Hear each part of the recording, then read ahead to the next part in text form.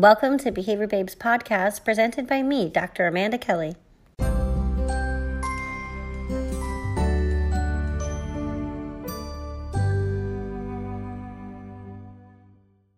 Hi, Dr. Lapreme. Are you there? Hello, Dr. Kelly / Behavior Babe. Or we can just say Amanda and Amanda, whatever works for you. Thanks for Yes. joining us today. Thanks for having me. Yeah. Can you start everyone off by just doing a brief introduction of yourself? Sure. So I'm Amanda Lapreme. I got my doctorate in behavior analysis at Simmons College with Amanda, and I currently serve as a program director for the Center for Children with Special Needs based out of Glastonbury, Connecticut, where I provide leadership and administrative support to our team of 20 BCBAs, as well as administrative support in school districts where our consultation team provides consultation.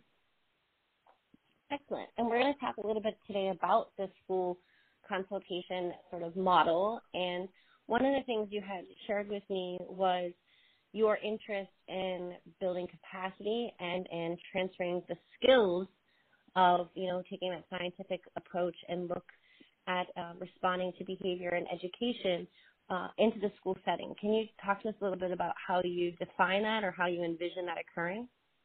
Sure. And I think that, frankly, I learned about capacity building when I went to the Center for Children with Special Needs, and it was a real difference from the way I had previously provided consultation when I was working in other places. So previously, I think the approach to consultation was going in and working with a teacher, either around a specific child, a behavior assessment, behavior plan, program book, and or working with the teacher around their classroom. But it was much more so as a BCBA, I would come in, give a variety of strategies, answers, behavior plans, train, kind of walk out, and then come back in to check in on things. And that's one model. But capacity building is a whole other model where you're really looking to teach the skill set and work in collaboration with an educational team, with a case manager. Not that they're then acting as a behavior analyst or outside of the scope of their practice. That's not capacity building. But capacity building is teaching the different repertoires and considerations that we do such that the system can sustain itself and it doesn't need the BCBA there all the time for answers. So the BCBA still would maintain their expertise, their direct consultation that is behavior analytics, but it would be really teaching the case manager, the speech and language pathologist to also be trainers and overseers of those systems in the absence, such that, again, the system can really live for itself and become more proficient, such that the consultation is needed to a lesser degree, if that makes sense. Of course it does. Yeah, I used to always have this phrase of our job is to work ourselves out of the job because it pushes us to be efficient, and it would probably never be possible to not have somebody in need that we're there to support. But it allows us to triage, if you will, and not be there just putting out little fires, but being there to be a resource to the teams. And I heard you say that. What do you see as some of the biggest challenges to establishing capacity and to building some of these skills in the school settings? I think time is one of them. I think we all know that the time to oversee and case manage is rare and hard to come by, right? So to also be able to get that time to sit and build the capacity is something that really I think needs to be from administration down agreed upon, that this is a priority of the system, that if we invest the time in our teachers, our case managers, our paraprofessionals to ensure that we're spending time with them to build the skills and not just giving the answers, we're going to get more bang for our buck down the road, if that makes sense. Do you know what I mean? What do we do when we can't find the time? Are there ways that you've seen teams or teachers get really creative or analysts get creative with that? Of course, because let's be honest, the time is wonderful, but I always feel like we start a school year okay, here's the time we're going to get and dedicate toward this, and then maybe we get a 12th of it within, the first 2 weeks of school because things come up. So one of the most exciting things I think about capacity building is really the working together.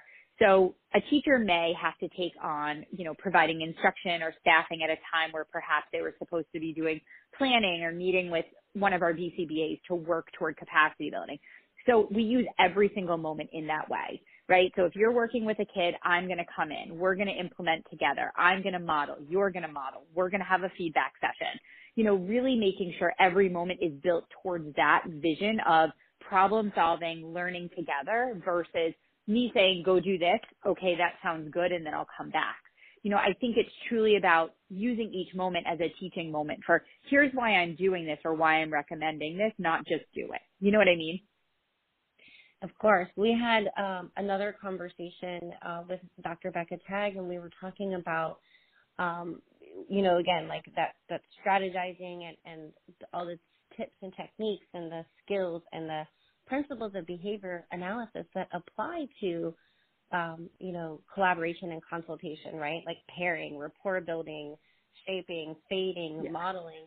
And one of the statements she had made is sometimes we're really good about being able to implement those principles and techniques with the people who we're conceptualizing as our clients without realizing like those same skills work with the adults in our environment. And when we're in a consultative capacity, the teacher can be our client, if you will.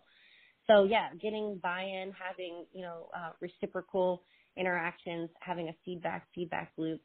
So essentially a lot of behavioral skills training, which I know other people who are listening are going, oh, I do that. I know what that is, but they may not be taking it into staff training. Having the ability to develop a rapport, to establish yourself as credible and effective is something that also takes skill and takes time. How have you seen yourself evolve in that way in your capacity as the behavior analyst over time? I think that's something that's changed a lot in my practice. And as you were talking moments ago about, all of the different ways in which we do this type of consultative work and how it is consistent with other things we do within behavior analysis with maybe children or adults we work with, I was thinking about this question because most importantly, I think, is to assess motivation and reinforcers for the individuals we're working with. And I don't necessarily mean the children or adults. I mean, to your point, the teachers, the administrators, the staff in our classroom. And I think that is what is different about my approach to approaching consultation and having people see me as an expert, because I used to go in, shooting off answers. This is what we're going to do. This is how we're going to do it. And instead of me being seen as credible, I was kind of seen as bossy and not taking into account the opinions and the culture and the thoughts of the system. So what I do now is I spend time talking and listening and watching. I do, of course, tackle those immediate emergencies and things you really need to first. And I do it in as thoughtful a way as possible while still doing this ground laying work of assessing motivation and considering reinforcers. But I spend time getting to know the culture in the system, finding out what's meaningful and important, and then helping to make gains toward those as quickly as possible such that the system sees the BCBA as valuable and able to really help them achieve their hopes and dreams, whether it be for their classroom, their professional development, their students, and or everything, In situations where you see a lot of administrative support, what kinds of characteristics do you notice in those administrators that make them, essentially such good leaders for their schools? Can you speak to that? Yes, that is an excellent question. The administrative qualities that I've seen are administrators who are looking to further the development of their teachers and the quality of the services in their classroom. So it's, they're not the ones that necessarily, though of course it's always a consideration, are thinking of, how many hours of VCBA consult, like is this teacher, working with this child enough that I can move a para somewhere else? Not that those conversations don't come up, but at the forefront, the conversations are how do we ensure the best evidence-based practice for our students such that they are getting intensive early intervention, meaningful inclusion, and that our teachers, our paraprofessionals are executing the best work possible and continuing to grow. Because when the conversation comes back to that, right, how am I making my staff love their work, wanting to be here, continuing to grow, and the students getting, the best of the best, together, then we can always land in the same place because we have the kids and the staff at our forefront of our conversation. Do you know what I mean? Absolutely. And that's really, I hear a lot at meetings and in different states, but I hear some of the same statements made, like, we're all here for Susie and we're all going to work together. And sometimes I think, are we trying to convince each other or ourselves about that? But when it's said, it is really important for people to kind of think about it. Like, wait a second, that is who we are here for. That is what's going on. And when there's moments of disagreement, I think it's important for people to remember that we are kind of striving for that shared goal. So even if you think that there's a different path to get there, if we can first start from the place of we're all trying to head in the same direction, I think that can really humanize the process. And listening, you talked about listening, and Skinner has, listener behavior as something that needs to be in our repertoire and under good audience control. And I appreciate that you are willing to share with us, sort of how you used to go in a little bit more, just firing off those answers, a little bit more of an ambush, and now you're really there to kind of take a step back and listen and articulate the thoughts that you have. And so you're seeing yourself as more receptive, and I think, or being more well received. And I think some people might say, well, I have to hurry up and get in there. These behaviors are so intense. I can't wait around for someone to, come to seeing things my way. And what I kind of got from what you were saying is you get to that end goal a lot faster when people feel like there's a conversation. Would you agree with that? I would absolutely agree with that. And I think with all of this, first off, there is a balance.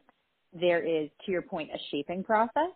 In emergency situations with severely dangerous behavior or things that we need to fix immediately, we got to fix those immediately. And we have to do that with the knowledge we have.